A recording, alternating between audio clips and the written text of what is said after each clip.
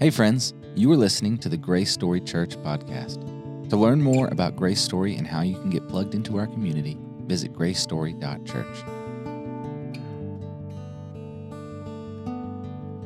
The rest of Gilead and all Bashan, the kingdom of Og, that is, all the region of Argob, I gave to the half-tribe of Manasseh. All that portion of Bashan is called the land of the Rephaim.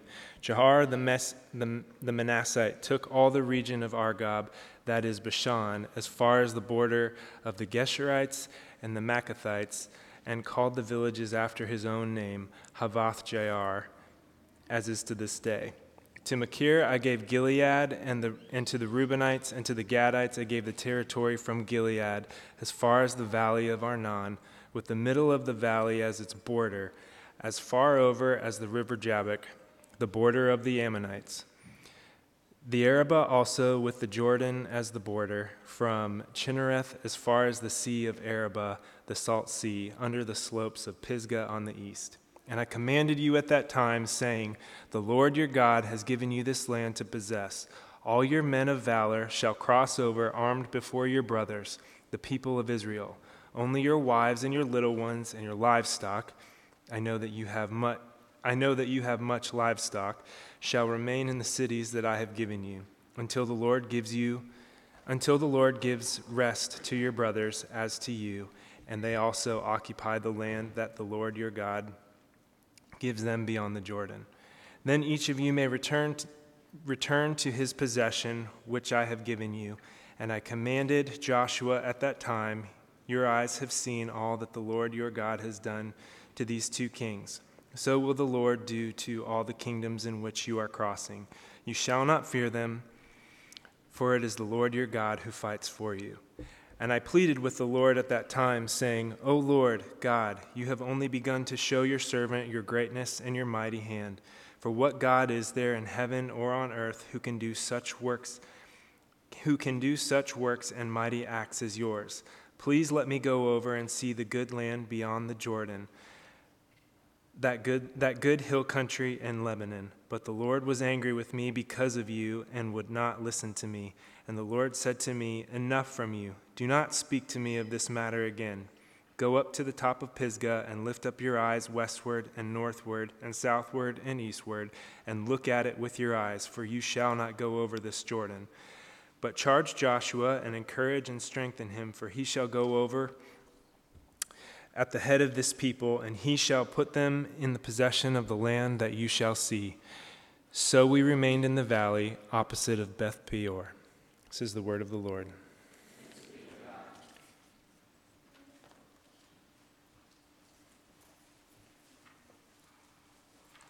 All right, that's Deuteronomy chapter 3, verses 12 through 29. Deuteronomy 3, verses 12 through 29. What we're going to look at in this passage is how we can live life with a covenant worldview. How can we live our lives, especially in community, with a covenant worldview? And I've got a question. How many of you have been to Holiday World? Any of you been to Holiday World? It's a theme park in southern Indiana. And so those of you who've been to Holiday World, how many of you have also been to Kings Island? Anybody been to Kings Island or most theme parks in general? So it's really interesting what happens at Holiday World compared to what happens at Kings Island. At Kings Island, check this out. The lines are like 3-4 hours long. It's crazy. And when you're standing in line, if you happen to have forgotten to hydrate before you get in line, what you're going to find is a vending machine in line. And in that vending machine, drinks are going to cost like 10 times more than they would ordinarily cost. So you're paying maybe $10-12 for a Gatorade in the line at Kings Island while you wait, right? Crazy. It's almost like they just don't want you to buy the stuff in the vending machine. But if you go to Holiday World, on the other hand, drinks are absolutely free. Now, of course, there's drinks you can buy too, but there are drinks being dispensed like Coke and all that stuff, absolutely free all day, every day at Holiday World. They got it all. And then sunscreen is also absolutely free. And here's how that works. Because it's free, you know that you can go and have as much as you need. You know that you can go and take as much as you want. But at Kings Island, because everything is super expensive, you feel like you have to be very careful about getting hydrated at the right times, lest you should find yourself in a world of hurt in the middle of the line, right? So I draw that contrast to try to create space for the concept of living in a covenant worldview, living with a covenant worldview. Because unlike a holiday world, a covenant worldview doesn't allow us to just run around thinking only of ourselves and our appetites. A covenant worldview doesn't allow us to just go and take whatever we want whenever we want. And unlike Kings Island, a covenant worldview doesn't prohibit us from having what we need. It doesn't give us inhibitions about seeking what we need and asking for what we need and trying to acquire what we need. So it's different from both of those. But within a covenant worldview, what we're going to find is that we're going to be marked by trust and by love and by faith. And we're going to be trusted by a clear investment, not just in ourselves, but also in the entire community, both now and into the future. So I want to look at this passage, see what we can learn about life with a covenant worldview. And the first thing I want us to see is that covenant means trusting God's allocation. Trusting God's allocation.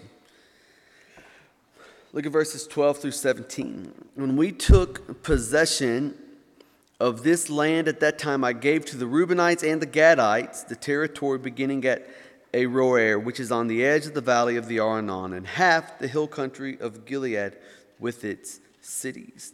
And Moses goes on here in these few verses to tell us who he gave what, right? But what's happening here is not just Moses allocating these resources, but remember, Moses is received, perceived, understood to be the very mouthpiece of God himself. Moses speaks as God's representative. And so as the people are listening to this, the idea is that they're going to understand what Moses says as the very will of God for them.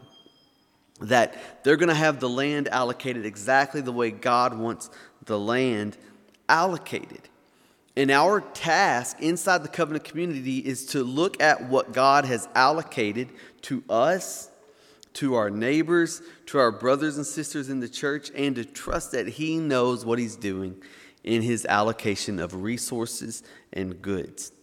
We have to trust God's allocation. I remember we were all, my family and I, eating Italian food one night, and the server brought around, several of us ordered lasagna. It was like 6 of us ordered lasagna. And the server brought around lasagna and handed out everybody's lasagna, and all of them looked beautiful.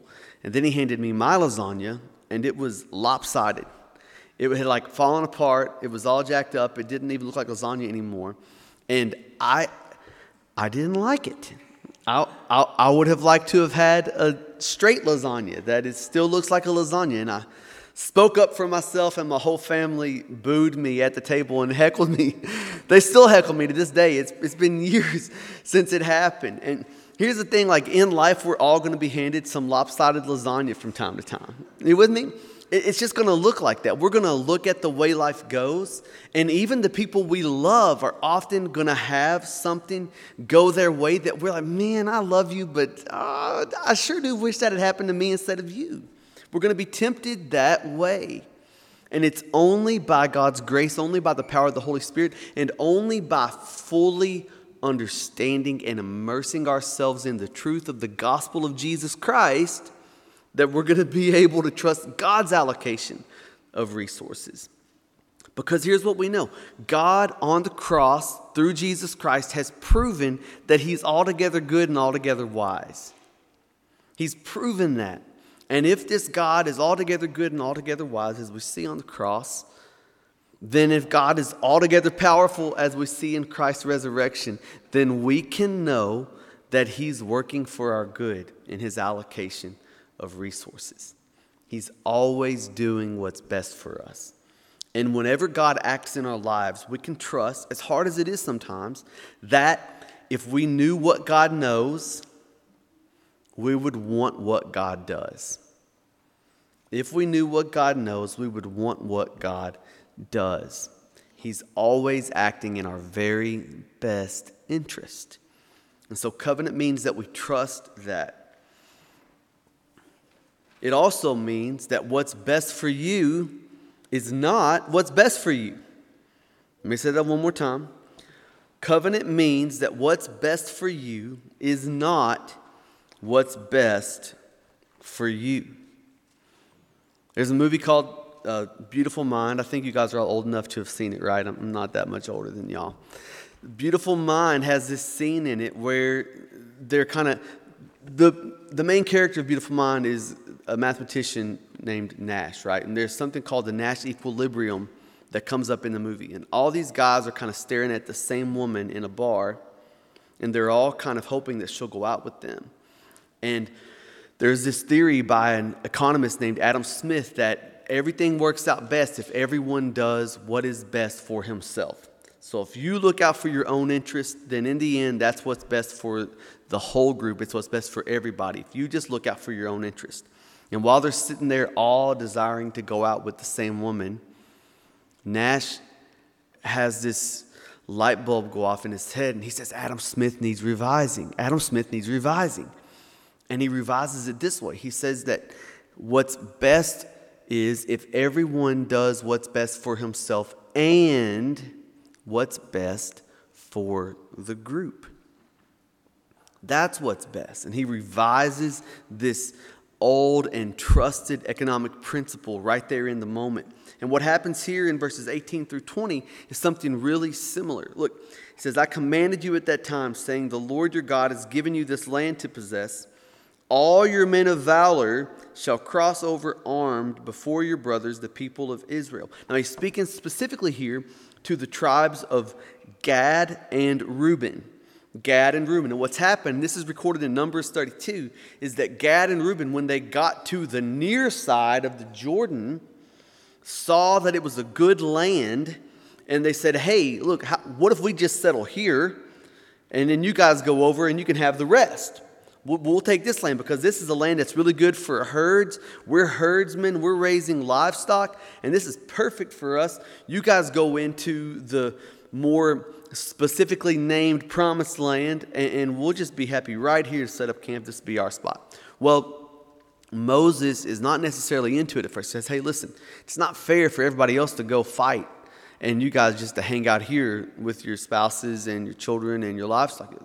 We got to talk about this. And the deal they come up with is that they will only build fencing for their livestock and a fortified area for their families. They'll leave them there, and then they'll go and fight in the front lines for Israel as they go into battle.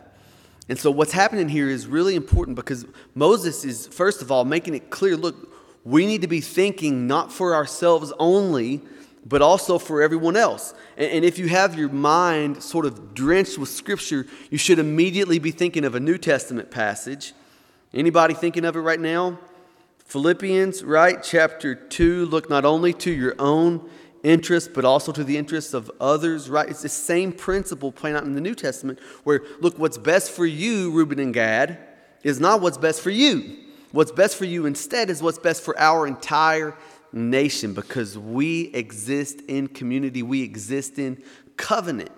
And so it's no longer to your advantage, and it's no longer right to only think about what you want. But instead, we as a community need to be thinking what's best for everyone. We need to think not only about ourselves, but also about other people. So in other words, when you see all the land, and you think this land would be good for you, well, you need to think also, would it be good for this other tribe or this other tribe or this other tribe? You need to think, what would be good for everyone? What would be best for each individual? What would be best for our community as a whole? Which piece is most advantageous to the entire community for me to have, right? That's what it looks like to live in covenant, that we're thinking about each other in our decisions about ourselves. That's what it means to live in a covenant community. And that's exactly what Moses wants them to think about. It's what Moses thinks about, because Moses in his response says, okay, look, only your wives in verse 19, your little ones and your livestock shall remain in the cities that I have given you, because, look at what he says, I know that you have much livestock. So it makes sense to me. It's okay, this makes sense. You guys need a nice area for raising livestock. This is a nice area for raising livestock. Let's do this. You guys can have this land, but you have to go into battle because that's what's best for everyone. That's what's best for everyone. You know, there's a story in the story of Abraham where as Abraham and Lot are journeying, they come to a place to set up camp, and Lot is given the opportunity to choose his spot first. And what does he do? He gobbles up the very biggest, fattest, nicest, most luxurious land. He claims it for his own immediately, rather than yielding to what Abraham may need or desire. And you could almost see this in the people of Gad and Reuben, that maybe their eyes are big. Maybe they're desiring something that is for them. They see it and they immediately, hey, mine, right? This is raising their hand. I want to be the one who gets that, laying claim to it. Dibs, licking the biscuit, right? They want what they want. And are they thinking about others, or are they only thinking about themselves? And man, I fear that in community, it's easy for us to have that same attitude. It's easy for us to look to our own interests. It's easy for us to make decisions on the basis of what's best for us only, without thinking about what's best for all. And in covenant community, we're called upon to think about what's best for all. Because, check this out, what's best for all is what's best for you. Because we flourish in community. Because we flourish in community. So covenant means trusting God's allocation. It means what's best for you is not what's best for you. Covenant also means that God fights our battles. God fights our battles. Look at verses 21 and 22. And I commanded Joshua at that time, your eyes have seen all that the Lord your God has done to these two kings. Remember, these are Og and Sihon, right? The two giant kings. So will the Lord do to all the kingdoms into which you are crossing. You shall not fear them, for it is the Lord your God who fights for you. And I think there's three principles here that we need to grab hold of that Moses shares about God's fighting our battles. The first thing is we need to remember God's help in times past. We need to remember God's help in times past. And I commanded Joshua at the time, your eyes have seen all that the Lord your God has done. In other words, he's telling Joshua, look, you've seen God work in the past. You need to remember that. You need to hold on to that. You need to recall that intentionally to mind in this season when you're going to be in leadership. So we need to remember all that God has done for us in the past. And look, this means in our own lives. It means in the lives of others. And it means in God's recorded work in Scripture. So if you can't think of your own life, if you can't think of anything in your friend's life, open the Bible and look at what God has done. Remember that, hold on to that, and trust that God is fighting your battles as well. Remember his help in time past. Then know that he is still at work. So you remember it, but then you got to go beyond that. You have to also know, trust, believe that God is still at work. It's not just stuff that's recorded for us to ooh and ah at, but it's something for us to hold on to and trust in now, right now. Look at verse 21. It says, your eyes have seen all that the Lord your God has done to those two kings. So will the Lord do to all the kingdoms into which you are crossing. In other words, everything you've seen God do, he's going to keep on doing. Everything you've seen God accomplish, he's going to keep on accomplishing. All the battles you've seen God win, he's going to keep on winning. So God is continuing to work, and we have to trust that. We have to hold on to the truth that God has not ceased to work on our behalf. And then finally, we've got to allow God's presence to dispel our fear. Allow God's presence to dispel our fear. You shall not fear them, for it is the Lord your God who fights for you. So Moses is given the command, don't be afraid, Joshua. You mustn't be afraid. But then he gives him the grounding for that. For the Lord your God fights for you. What's he saying? Well, if the Lord fights for you, there's no need to fear. And the Lord is fighting for you. Therefore, don't be afraid, right? And he's saying that God's fighting makes him safe. God's fighting ensures that everything's going to be okay. So we have to trust. We have to trust that God is working and allow his presence to dispel our fear. But here's the thing. It's his presence that dispels our fear. His presence, not a cognitive assent to the proposition that God exists. That's not going to do it for you. Cognitive assent to the proposition that God exists will not free you from fear. It's not going to do it. God's presence, God's real and abiding presence will do that. Well, how can we experience God's presence? How can we put ourselves in position to experience God's presence? Well, the first thing we can do is what you guys are doing right now. We can come together with our brothers and sisters in Christ. God has promised to be present in every moment when we're together. So we can enjoy, we can experience God's presence when we're together. And check this out. It's the fact that we're together. It's the fact that we're together that guarantees God's presence. If we're gathered in his name, he's going to be here. It's not if we're gathered in his name and we have a particularly special time of worship. It's not if we're gathered in his name and the pastor does a good job preaching. It's not if we're gathered in his name and we happen to enjoy ourselves. No, it's the fact that we're gathered in his name means God is present. We can experience his presence. Right now, we are experiencing his presence. It doesn't matter what you feel like. It's a reality. It's a firm and fixed reality that Jesus has promised us. Are you with me? So here's what we got to do then. We have to stir up our hearts in response to revealed truth. Jesus said it, so it's true. So now we stir up our hearts in response to that truth. And when we do that, now we can have that experience that we want. Wow, Jesus is with us right now. I'm going to stir up my heart. Man, celebrate, crazy, stingy heart. Get up on your feet, heart. Let's enjoy God's presence. Stir up your affections. Take responsibility for your affections. Man, that's how we experience and enjoy God's presence. So we do that in community. We do it in God's Word. Man, there's times in the morning when I'm reading the Bible and it's like, I don't know, I read 5 Psalms and a proverb every single day, and then whatever else happens to be on the reading list, I add into that, right? Well, there'll be times when I'll sit down to read, and next thing I know, I'm done reading, and I can't remember a single word of it. Like my eyes just like did it, like a typewriter, just moving across the page. I'm like, well, I got to go back and read it again, or sometimes I use up all my time and I did that. It's like, I can't read it again, right? So we have to stir up our hearts, stir up our affections in that context as well. If you want to enjoy God's presence, rather than just know that you experience, because when you're in God's Word, I promise you, God is present with you in His Word. He's there. But the question of whether we'll experience it is one of responsibility.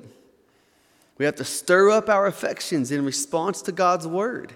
Sometimes what we see in God's Word is not the answer to the question we had in our mind. I mean, like if it's the 20th of the month, I'm reading Psalms 96 through 100. So that may or may not align with whatever thing I'm going through in that moment. It may or may not align with the question that I have or the feelings that I bring into it. But it's my responsibility now to stir up my affections in response to revealed truth. And when I do that, we will find that the Holy Spirit helps us along the way. And that's how we live a Spirit-filled life that we can actually point to and experience as Spirit-filled. Because we respond to God's Word with affirmative and submissive action. So God fights our battles, and we allow His presence now to dispel our fears. And our fears begin to melt away when we give ourselves to stirring up our affection in response to what God has revealed about himself.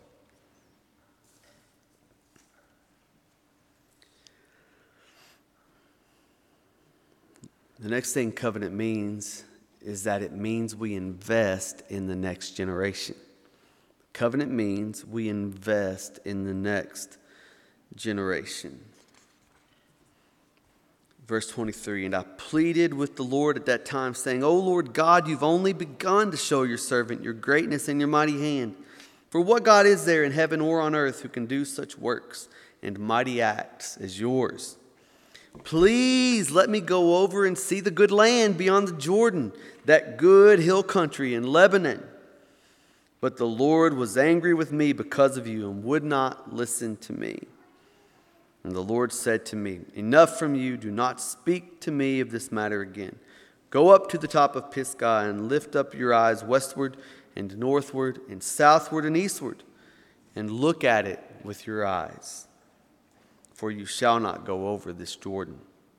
But charge Joshua, and encourage and strengthen him, for he shall go over at the head of this people, and he shall put them in possession of the land that you shall see. So we remained in the valley opposite Beth Peor. Covenant means we invest in the next generation. And man, there are so many ways we can fail to do this. There's so many ways that we can fail to invest in the next generation. Look, we can look around and we can see in many cases that people are jealous of the rising generation. And they look at the years that they have left, they look at the long life that they have in front of them, and they're simply jealous. And they want what they have, and because of that, they begin to have a bitter heart. And it's easy to be jealous. It's easy to be jealous of people who are in the prime of their strength, who are in the prime of their life, who have not lost a step on the basketball court, who still have their full vertical, right? Who can still do all the things they could ever do, who are not just as good once as they ever were, but they're as good as they ever were, right? It's easy for us to be jealous of that. Whatever age we are, there's always somebody a little bit younger. So covenant means that we don't experience that, and when we do, we repent of it, and we actually invest in the next generation. We see their glory as our good, right? We invest in the next generation. Then sometimes we might be prone to a spirit of competition between generations. We might be prone to want to compete with those who are younger than us. We might be prone to want to show them who's boss, to show them who's really strong, or who's really got it together, or who's really bright, or who's really quick. We want to be competitive with them. Man, we just have to put that aside, and we have to invest in them and see again their glory as our good. It's our mission. We may have a dismissive attitude toward the rising generation, or we may have a presumptuous attitude. We may believe that we know better because we're older. We may dismiss their opinions. We may dismiss their input. We may dismiss them generally and hold ourselves in greater esteem just because we're older. And we shouldn't do that. Instead, we should invest, and we should hope for their good, because in their good, we'll find our good as well. There's a book by Wendell Berry called Jayber Crow, and Jayber has a lot of admiration for a young girl who comes into his barbershop from time to time. Her name is Maddie Keith, and he thinks she's just a wonderful young lady. And he begins to see this young man named Troy Chatham courting her, trying to win her attention. And Jayber says this quote that I think is so poignant. He says, "It is a serious fault in a man to dislike a boy. It is a serious fault in a man to dislike a boy." He says, "But I always disliked Troy Chatham from the moment that I met him." I think he's exactly right. It is a serious fault in a man to dislike a boy. And the same is true. It's a serious fault in a woman to dislike a girl. Here's the reason why. in covenant, this is what we should all want for our kids, is that all of our children would grow up in full confidence that everyone in this community looks upon them with full grace and our best hope. Let me say that again. In covenant community, all of our children should be able to expect, they should be able to have full confidence that everyone in this community looks upon them with full grace and our best hope. In other words, if one of our kids is struggling, they should know without a doubt that everyone in this community thinks well of them, is rooting for them, and is there for them and hoping for their greatest good in everything that they go through, everything that they face. No child should have to wonder if the people in their church love them. No child should have to wonder if the people in their church have a gracious disposition toward them. And here's the deal. They shouldn't have to wonder if anyone in our church likes them. But it should be evident not only that we love our brothers and sisters' children, but we like them, we rejoice in them, and that we hold them in full grace and our highest hope. Man, that's just, I spent some time with the Winkler's kids this morning, and I was just thinking about the beauty of having the opportunity to befriend our brothers and sisters in Christ's children. Isn't that a beautiful thing? To be able to befriend the children of our brothers and sisters. And man, it's so crucial that we would do that we would befriend the children of our brothers and sisters, because that's the only way we're going to be able to invest in them. All the studies show that it's not even the quality of mentors that makes a difference in terms of a lasting faith. You know what it is? It's the number of mentors, right? That there would be a number of them. And there's no particular number. It's not going to be 100, but that there would be more than just a mom and a dad who share the faith that's being taught at home. That they would have a number of people at church that they love and trust. And watch this, that they trust to love them. Right? It's not enough that they love and trust us. They have to trust us to love them. And they have to be able to perceive that we like them, that we enjoy them. Right? They have to be able to perceive that we look upon them with grace and that we hope our best hopes for them. And that's my commitment to all of you. It's my commitment to like your kids. It's my commitment to enjoy your kids. It's my commitment to hold them in grace and to hope for them my highest hope. And I want you guys to make that commitment to each other as well. And throw me in there too. Commit that to me, right? All of our kids. And if we do that, we're going to take great strides toward raising kids who follow Jesus for a lifetime. And that's really what it's all about, isn't it? If we want to build a church that's going to be here for our children's grandchildren, we need our children to be here, right? All right, let's pray. Father, thank you for your word. Thank you for giving us this picture of Moses being called to invest in Joshua, giving us this picture of Israel living together as a covenant community. And I pray that you would use it to shape us, to form us, to help us to pursue that with our life together. Thank you for listening to the Grace Story Church podcast. For more resources and information on our church, visit gracestory.church.